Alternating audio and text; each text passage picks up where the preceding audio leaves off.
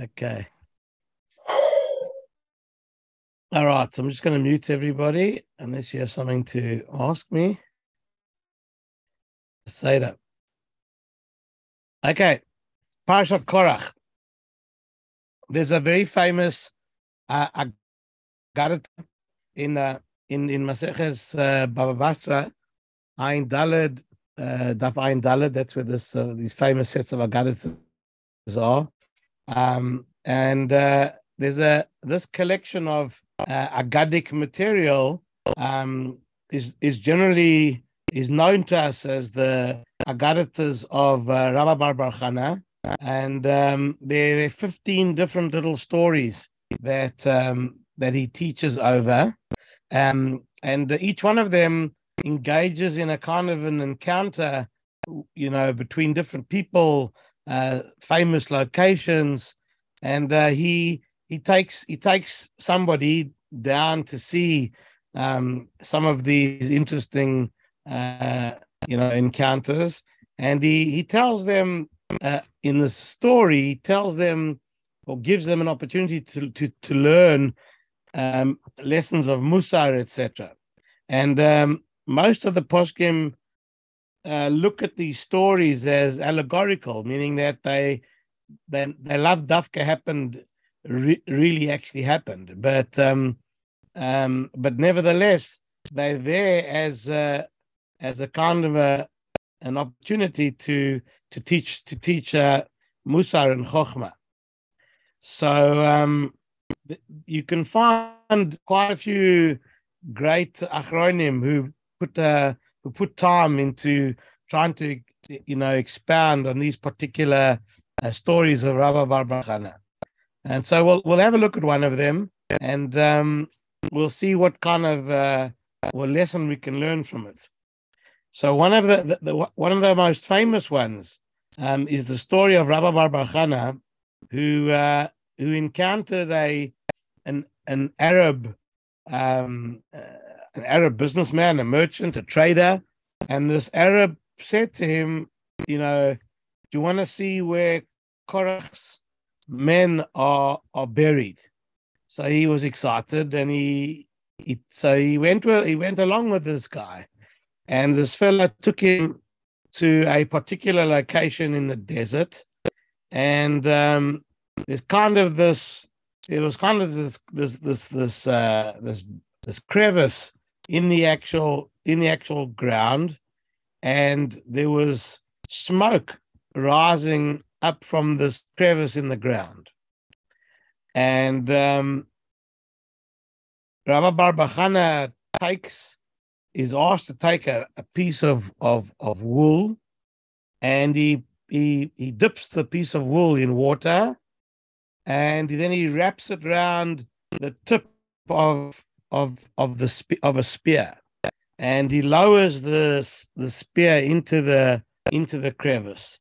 And when he withdraws it, the wool had been singed, and the Arab merchant then says to him, put your ear to the ground. And he puts his ear to the ground, and he hears voices of Korach and his men, and what he hears is the famous statement, Moshe Emes, Moshe is true, and his Torah is true, V'anu badaim, and we are nothing but liars. Now, that's the basic story of Rabbi Bar Chana, that he was taken to see the place where Korach was swallowed up. Korach and his men were swallowed up. Anyway, this is the basic story. So now the question is, how do we interpret this Agarita?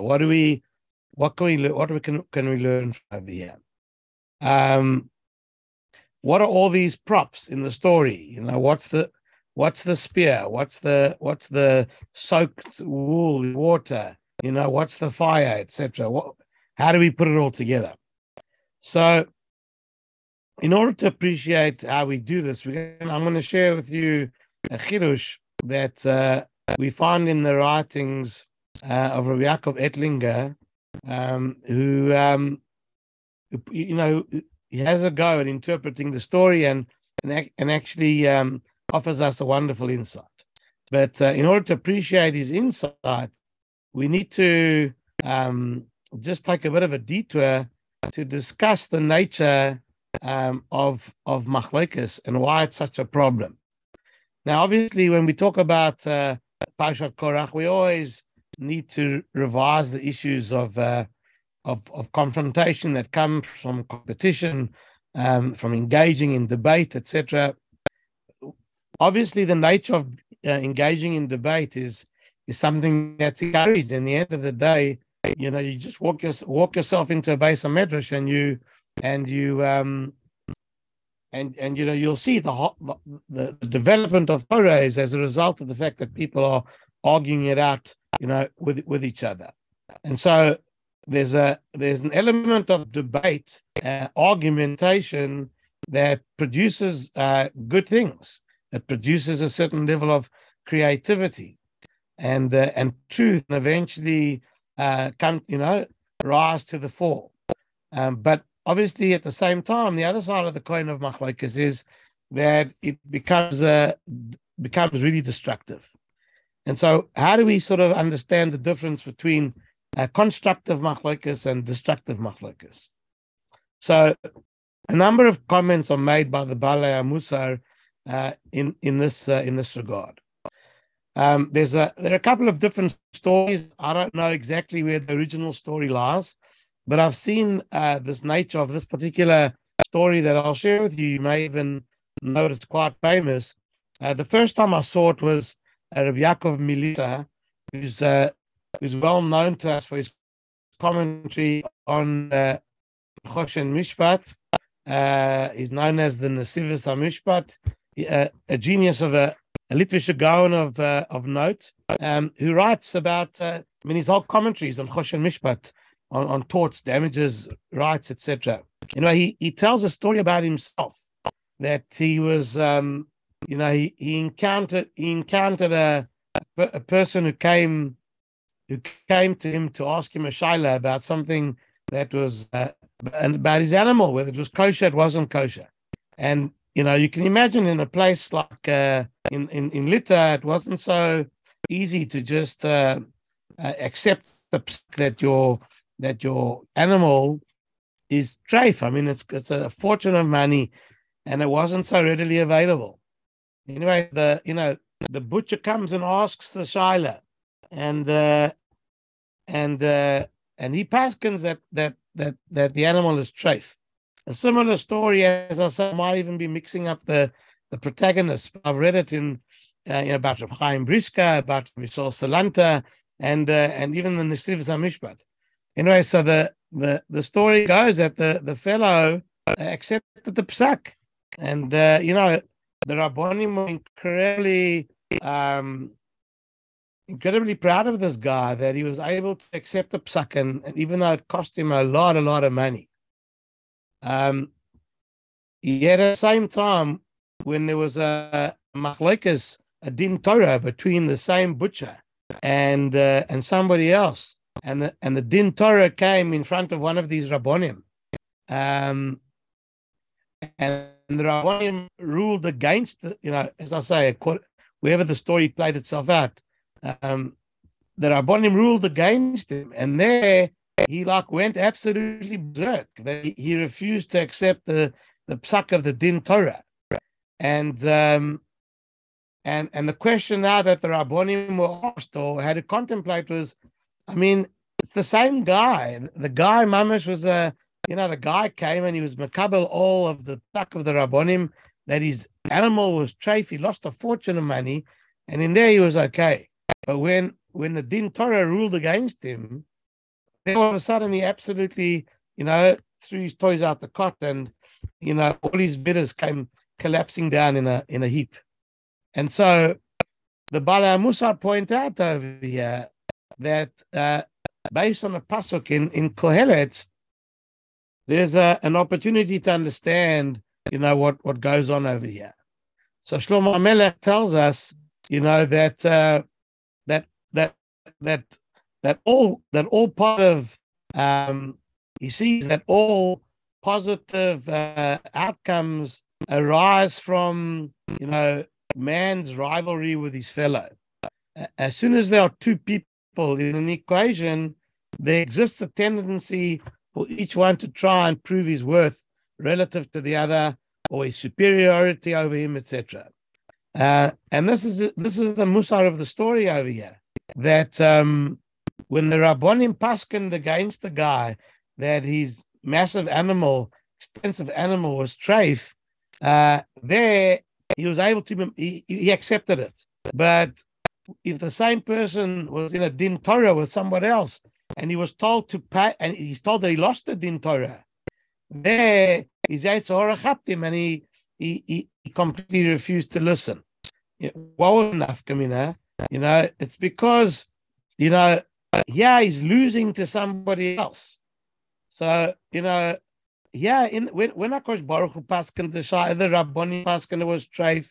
So in the end of the day, okay, Akash Baruch Hu decreed that he would lose money. So, but who's he losing to?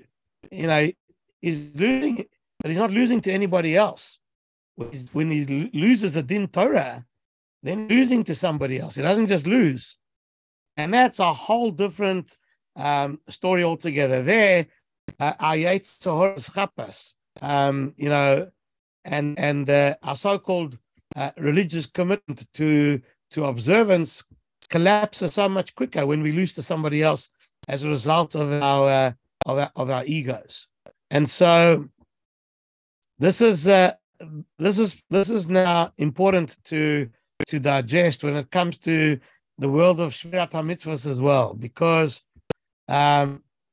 if we start to think about it, when a person wants to do a mitzvah, so a person wants to do the mitzvah behiduro as best as you can, and therefore those of us who are able to will say, look, have a kiyum, we have a fulfillment or a chiyuv to be mahader in mitzvahs, and we prepare to dig deep and buy a beautiful pair of tefillin and a fantastic etrog, etc.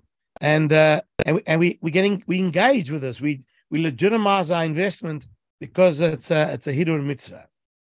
And the Bala Musar point out that Enechanami, this is fantastic, but one needs to always ask oneself if how l'shem shamayim is this? In other words, what's the level of our motivation? So if a person has as your goal, that you want to appear better than somebody else via the so-called investment in mitzvah, there you're going to darken the hidur substantially. Whereas if a person is mamash l'shem shamayim, and that somehow through engaging in the mitzvah behiduro, you become closer to Kosh Baruch Hu, that is, of course, the pure way to go. And it's then very interesting to realize that we don't have enough instruction in this area where l'shem shamayim needs to be really tested over here, and it's it can sometimes really be problematic for us to engage in hidur, because the hidur is based on the fact that you are working with ulterior motives, and that needs to really be refined. And so it's interesting how we test ourselves. And then there are a number of different incidents in Shas dinim that are discussed with regards to this, to how to test and see how the world of halacha tries to educate us in this area. There's I saw in an essay a number of these points that were brought up to contemplate. Essays by Rabbi Emmanuel Bernstein, Shlita, who should continue to produce his wonderful shiurim and sforim. And I saw an essay that he wrote on this particular topic, where he brings the halacha that we have in the Gemara with regard to hilchos tefillah. A person is davening or making a bracha. So there, the Gemara in Masech Brachot Daf Nun Gimel the Gemara there tries to tell us, teach us this halacha, that a person who makes a bracha, the person who makes a bracha over something, of course, engaged in a mitzvah, but the person who answers amen is considered to be even greater than the one who makes the bracha in the first place. That's one side of the coin. The Gemara continues to make another comment earlier on, Daf Mem Hey, where the Gemara there says that a person who answers amen to somebody else's bracha has to make sure that you're not allowed to answer louder than the one who recited the bracha. Seems to be two different sides of this coin over here. Is there kind of a contradiction or not? So he quotes from Rav Yosef Leib Bloch, from the Rosh Hashiva of Telz. He gives us in his Sefer Shirei Das, he gives us a kind of a Musar approach to this, an insight to this potential contradiction. So he says again, why is the one who answers amen considered to be on a high madrega than the one who's saying the bracha? And so he suggests as follows. He says that the person, who answers amen has a psychological barrier to overcome, and that is he has to respond to somebody else. And no one likes to be told, deep down, no one likes to be told what to do, and no one likes to have to march to the drumbeat of somebody else. And therefore, there's a kind of a natural Yetzer Hara that exists in an individual when you're told to follow somebody else's lead. And the Yetzer Hara, therefore, always pushes you to do the exact opposite of what you even may have originally intended. And so Rav Yosef Leib Bloch says that this is exactly the story. When you hear somebody else say something, you have the option of whether, of deciding whether that person deserves a response or not. So you hear somebody make a bracha, okay, you got no choice. If you're a frum yid, you got to respond by saying amen.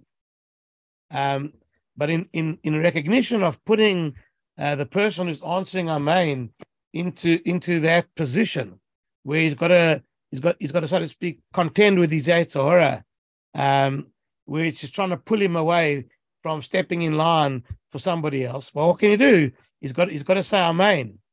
So therefore, in recognition of putting him in this position, that he has to break his Yetzer Hara so that he can follow somebody else and answer amen. So therefore, the halacha doesn't allow him to respond louder than the one who made the bracha.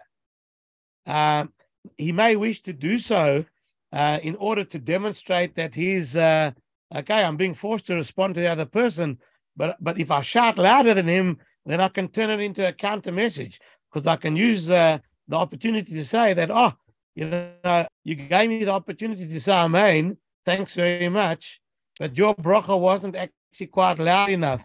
So, let me show you how the real frum way of making a bracha is supposed to be done. And that is sort of read into this idea that you're going to respond louder than the person who made the bracha. So anyway, it's just interesting to see how one of the Balei Musar here takes a halacha and tries to extract from it, an understanding of human psychology for the greatest of us. Anybody who has to answer amen to a bracha or respond, etc., sing in shuls, say Yesh Mei Rabbah, whatever it may be. But in the end of the day, one needs to know that the psychology of competition between individuals, is so much deeper than we give it credit for. And so you see in the world of halacha over here, they're trying to make you aware of it at the same time as try to protect you from falling victim to this Yetzer Hara. This is the Telz Rosh Hashiva's insight into this particular idea. Now, another area of consideration, another set of halachas here, which is so pertinent to all of us, is the mitzvah of Hochayach Tochiach et Amitecha. You have a mitzvah to rebuke a fellow Jew if they're doing something which is asur. And for some people, this is like the greatest mitzvah in the world. To be able, you've got an opportunity to jump at somebody and rebuke them. But yeah, of course, the Torah comes along and tells us that you should. The mitzvah is only going to really work. If you do it in such a way, yes, there's a serious mitzvah here, but it only works if as a result of engaging in the mitzvah, you don't end up backfiring and causing more destruction than existed in the first place. So how does rebuke really work? And I have to admit that with when I've been put to the test to try and engage in this, especially with your own kids, it's so hard not to fail. It's so hard not to fail. Anyway, one of the tests and one of the ways to appreciate it is based on a Rambam. The Rambam in Hilchot Dayot says as follows. The Rambam says that rebuke will only work if the person that you're trying to rebuke feels that you have his or her best interests at heart. And so that's really what's got to come across. So when you're going to come along and tell someone that they violated an Aveira or they shouldn't be doing it this way, you've got to have that in mind. You've got to have that the only way this is going to work is if a person feels that you have their best interests at heart. But if you're going to come along and tell somebody off in such a way that that you don't convey that message, then you've failed. The mitzvah isn't really the mitzvah. And so the way Rabbi Bernstein puts it, he says it really beautifully. He says, if you need to tell someone that his head tefillin shorosh needs to be adjusted, it shouldn't sound as if you're telling him that he as a person is also in need of adjustment. That's his way of packaging the idea. And so this is, again, within the world of Musar, areas which are so hard to really work with unless you are made aware of how to really test where your tochacha is, if it's in place or not. There's a Maisa, I don't know again who the people are, the names of the characters, but he quotes a story where he hears a Maisa about that takes us back into the depths of hell in a Nazi concentration camp, and the description is of inmates who are only given a single slice of bread a day, and the question was, how do you deal with this? Do you wolf it down straight away as soon as you can, or do you try and save it? You try and ration it, and the risk of rationing it is that something will happen if you don't eat it right away. Anyway, there was a story here where a particular survivor told over that he was a younger boy at the time, and he received this piece of bread, and he literally gobbled it down. And as he finished, he felt a tap on his shoulder, and he turns around to see an old man looking at him. And the old Yid says to him, "This is not a way for a Jew to eat like an animal. You shouldn't, without making a bracha, this is not the way to do it." Now, of course, how are you going to respond? You're absolutely starving. You're in the middle of this hellhole. How do you deal with that? Anyway, I don't know what went through the boy's head at the time, but as soon as he turned around to see the old man, the old Yid takes his own piece of bread, he breaks it in half, and he hands one half to the boy, and he says, "Yeah, this time make a bracha." So there, that kind of rebuke for somebody is laced with lishma. In the end of the day, he has the young kids. He has his well-being at heart. That's the nature of the musar that we. So again, anybody who wants to understand, there's potential for machlokas. In the machlokas, you want to try and get a point across. It's all Hashem Shamayim. These are some of the ways to test, actually what was going on over here. Now, so there are different ways to say this, obviously, and the minute confrontation presents itself, we obviously have to really be careful as to how lishma everything is, and everyone knows the famous Mishnah in Pirkei Avot Perek Hey, where the Mishnah says that there are two types of machlokas and there's two types of confrontation.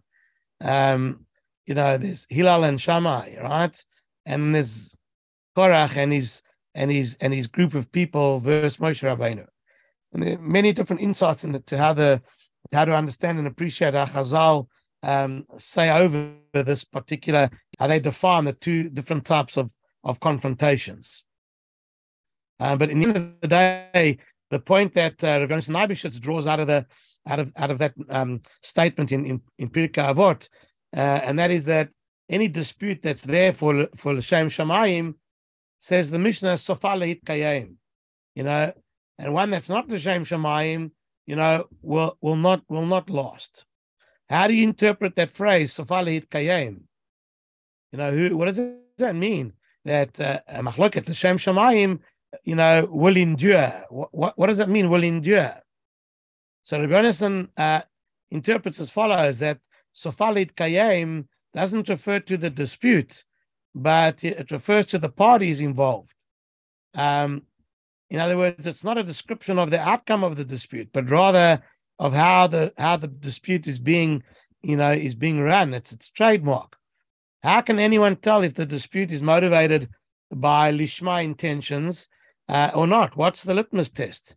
And so Rabbi Yonasan says as follows: if the two sides endure together at the end of the machlokas, then in other words, if the two people can still be in the same room, daven in the same shul, their families can still engage, then that's one great way of showing that the machlokas is actually l'shem shamayim.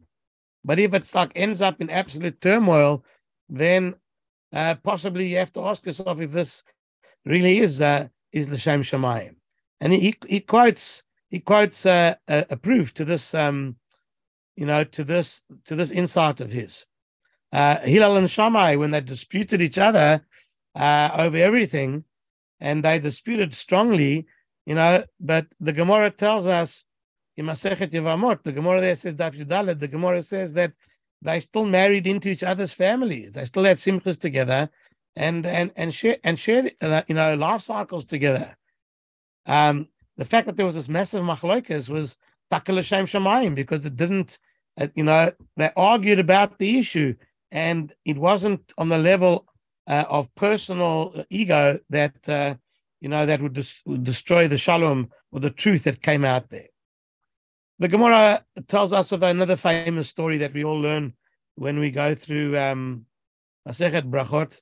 The Gemara talks about Rav Gamliel, who was the head of he was the Nasi, he was the head of Sanhedrin, and he had a big machlokas with Rabbi Yoshua, and he really flexed his muscle of authority to the point where the Rabbonim who were witnessing his treatment of Rabbi Yoshua got together to demote him. They voted to demote him because they thought that he was unnecessarily aggressive in this area, and he didn't have to. He shamed Rabbi Yoshua, and why did he go that far? It was it was uncalled for, and therefore he was demoted, from his position. Now, the part that's interesting for our discussion here is that how does Rabban Gamliel act to the fact that they demoted him? So the Gemara says that Rabban Gamliel, was not absent from the Beis HaMedrash, even for 1 hour. In other words, that you have all these Talmidei Chachamim, grouping together to depose you from your position of leadership as the head of the Sanhedrin. And you've got no choice but to accept. I mean, I guess you could have, if you weren't a holy person, you would have fought. Physically, you could have maybe called in your protectors. But in the world of great tzaddikim, this was an amazing result. And look, the way that Chazal interpret the stories is that Rabban Gamliel was trying to assert the authority of the Sanhedrin, because this particular point in time follows very close on the heels of the Churban Beit Sheni. And so before the Churban Beit Sheni, the Sanhedrin already lost its power, to Paskin. But after the Churban, when they try to repiece everything, there was so much despondency among the people as a result of the Churban Habayit, and now everybody was like, do we really need to listen to everybody? Where's the leadership? How does it? And in order to affirm that the laws of Torah were still every bit as binding, even in post the Churban, Rabban Gamliel acted forcefully to assert the authority of the Sanhedrin in Yavne. And that's how Chazal, some Meforshim understand, the motivation of Rabban Gamliel. And therefore, according to this interpretation, Rabban Gamliel's harsh treatment of Rabbi Yoshua was l'shem shamayim. Now you can challenge this. You can say, that's just pious talk because you don't want to say anything bad about Rabban Gamliel. But the question is, how do you test that? How can you prove that? How do you know Rabban Gamliel's, taka, not just trying to, fight for his own ego and protect his own authority? And the answer is, it's because if you look what happened after he was removed from his position as Nasi, he goes straight back to the very same Beis HaMedrash over which he was the so-called Rosh Yeshiva, and he sits down and he learns in the same place across the table from the Rabbonim that 10 minutes ago, he commanded respect and he had authority over them, etc. This, say the Balaam Musar, is demonstrates that his behavior was not personally motivated. If it was really personal, he wouldn't have allowed himself to get straight back into learning right there and then. He would have left and set up his own Beis HaMedrash, etc. Now the Gemara continues to tell us that Rabban Gamliel had other run-ins with other Rabbonim, and part of it was the so-called policy of accepting people into the Beis HaMedrash. And as you know, this famous story, he was very, very harsh. He had very high standards before accepting somebody into the Beis HaMedrash. And the Gemara Masechet Brachot Tav Chav Zayin Chavchet, there the Gemara tells of the story where his standards were too strict, and eventually when he was demoted, they changed policy, and so many more students came to learn. And and the Gemara says that Rabban Gamliel questioned his own behavior. Maybe Taka did make a mistake, etc., because there were so many more people now that interested in learning in the Beis HaMedrash than he had ever seen under his management. But the fact is, he never started his own Beis HaMedrash. And he didn't come along and say, I'm going to start my own and show everybody, this is how it should really be done. Again, this is the same interpretation by the Telzer Rosh Yeshiva, that tries to show you that you need to have a litmus test in the case of confrontation within the world of Torah, I guess in general too, as to whether something really is l'shem shamayim or not. And one of the tests is this scenario, that after all is said and done, safoli hit kayim, will the two sides be still able to get on with each other? This is again, all of these are divrei mutar, which I guess we've heard many a time, but it's just always an opportunity to emphasize. So okay, so this brings us a little bit to our original story. How do we understand this agarita here? Just before I jump into it, I just remember now that there was another Maaseh that Rabbi Bernstein brought in his essay. He had an interesting anecdote as well. He spoke. I don't remember who told him the story, but bottom line is the story zooms in on a shiur in Ponevezh Yeshiva given by Rav Shach Zatzal. So he had this minhag, like many Rashi Yeshiva do, that once a week he gives a general shiur klali to everybody, to the entire yeshiva. Anyway, one particular occasion, he was into the shiur just a few minutes, and one of the bochrim there, one of the younger guys, asked a question which unraveled Rav Shach's entire approach. And Rav Shach thought for a moment and then said, "Nothing I can do. The shiur is over." And he closed his Gemara and sat down. And the anecdote goes that he sent a message to speak to this. He wanted to speak to the young bocher who had challenged him in front of the whole entire yeshiva, and caused him to have to rework his approach. Anyway, so the Maaseh goes is that the bocher goes to meet Rav Shach, and like he, you can imagine what was going through this guy's head. Was it right what he did, whatever? Anyway, so he comes in and Rav Shach tells him to sit down, and he says to him, kol hakavod, big shkoyach, you asked an excellent question in the shiur today. And he says, I just want to tell you now the answer. So this is the answer to your question. And then he presents his chidush, which effectively takes care of the question that the student had asked. Okay, so the bocher now then says, unbelievable, he apologizes for causing Rosh Yeshiva any embarrassment, and that it's a pity that Rosh Yeshiva hadn't thought of this response at the time, so that he could have corrected him or answered him up. So Rav Shach said like this. Rav Shach said, he says, actually, this is the answer that came straight into my head as you asked your question. But since it was such a good question, he says, I in my own mind was on the spot.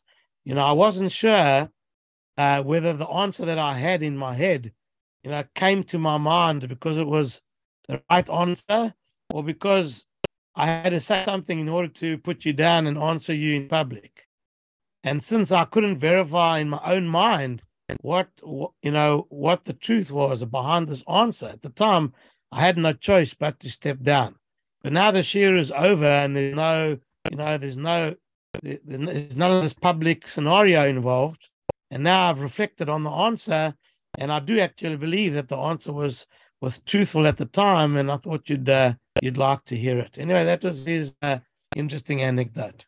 So to finish up our chidush here, let's go back to the story of Rabbi Bar Chana and how Rabbi Yaakov Vettlinger interprets the story. Again, what was happening there?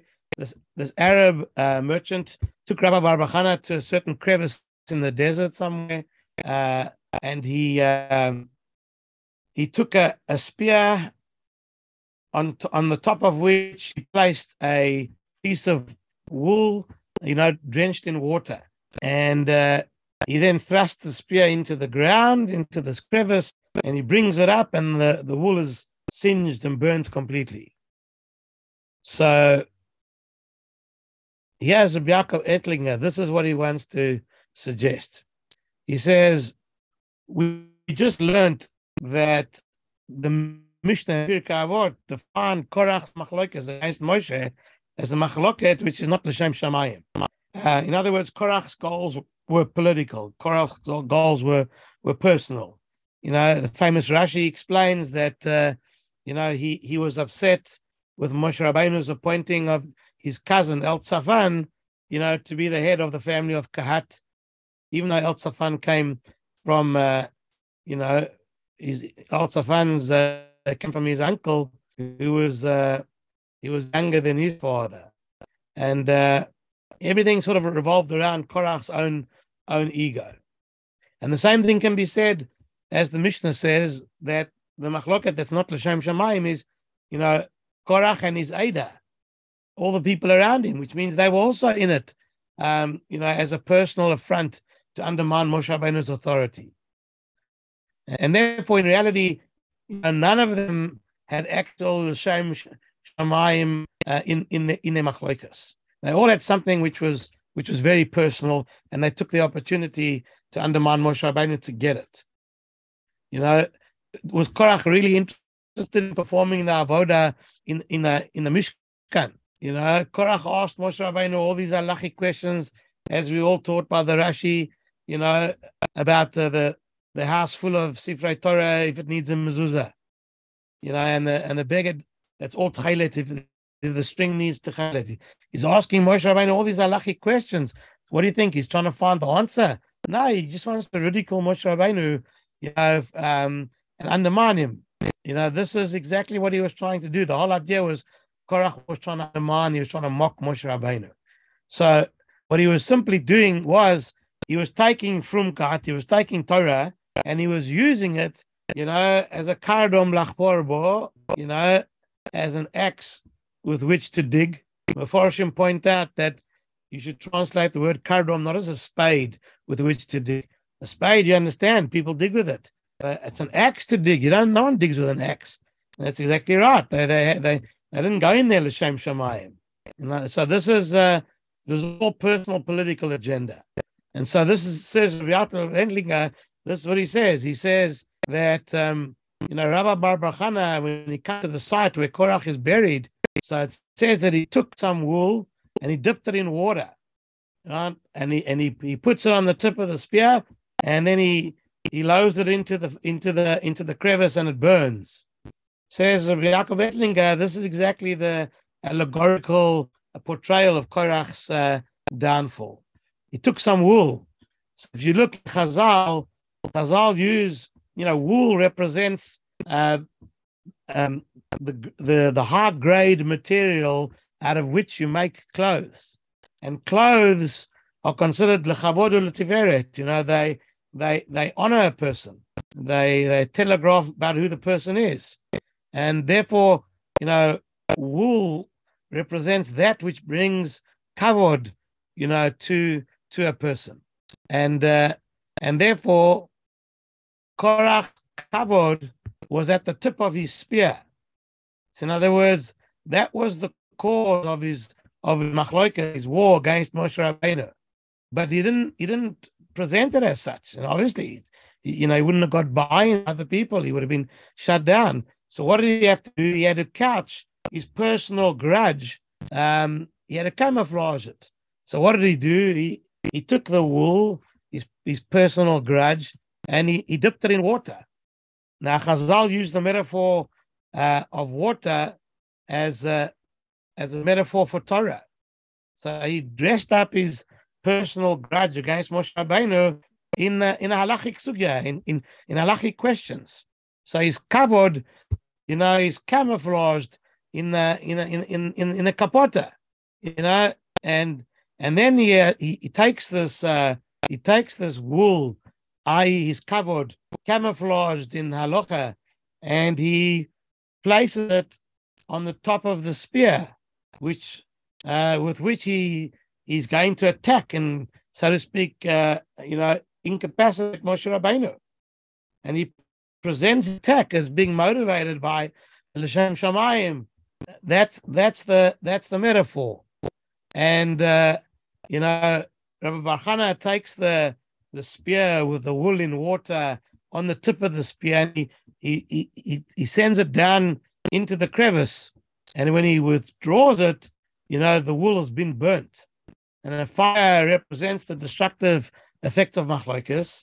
And as the confrontation heats up between Korach and Moshe Rabbeinu, Korach's presumed interest in the L'Shem Shamayim avodah of the Mishkan, evaporates completely, and his quest for personal kavod comes to the fore, and he and his entire group meet their end in the most horrific story. And so, therefore, this is how he interprets, what happens with Rabbi Bar Chana and the Agarata there. And so, this, I guess this is an opportunity just to do chazorah, to revise, Musardika elements that really confront all of us every time there's some sort of a confrontation, between people, and you want to try and see and understand how our psychology works. These ideas really help you appreciate it. So, in summary, what we're basically trying to say is that, number one, we first gave an insight by the Telzer Rosh Yeshiva, with regard to the fact that whenever there exists two people in a relationship, even frum people, dedicated people, menschliche people, there's always an underlying psychological element over here of one-upmanship. And you have to, in the middle of shul, when you answering Kaddish, you're saying Amen, one has to realize that the halachas are there to try and teach you that psychologically one has to be careful. And therefore you can't answer Amen, even though it's on a higher madrega than the one who made the bracha himself. Answering Amen is because you have to say Amen to somebody. That's hard work. But just in order to make it L'Shem Shamayim, you can't answer Amen Yeshmei Rabba or Amen to any bracha louder than the person, who's actually making the bracha. If you're going to invest money in a hidur mitzvah of mitzvah, you got to make sure and ask yourself that, is it for one-upmanship or is it taka, in order to have in order to demonstrate your affiliation to the nature of mitzvah. So this is then the nature of machlokas in general we went through, and one of the tests that the Telzer Rov suggested was to try and if you want to be hochach tochiach atamitecha, proper rebuke only comes when you have the other person's best interest at heart. He extracted that from the Rambam, and then he gave certain examples of how people who wanted to put someone on the right track went out of their way to prove that they were looking after their benefit and not just trying to pull the person down. Okay, so that's really some of the ideas that we went through.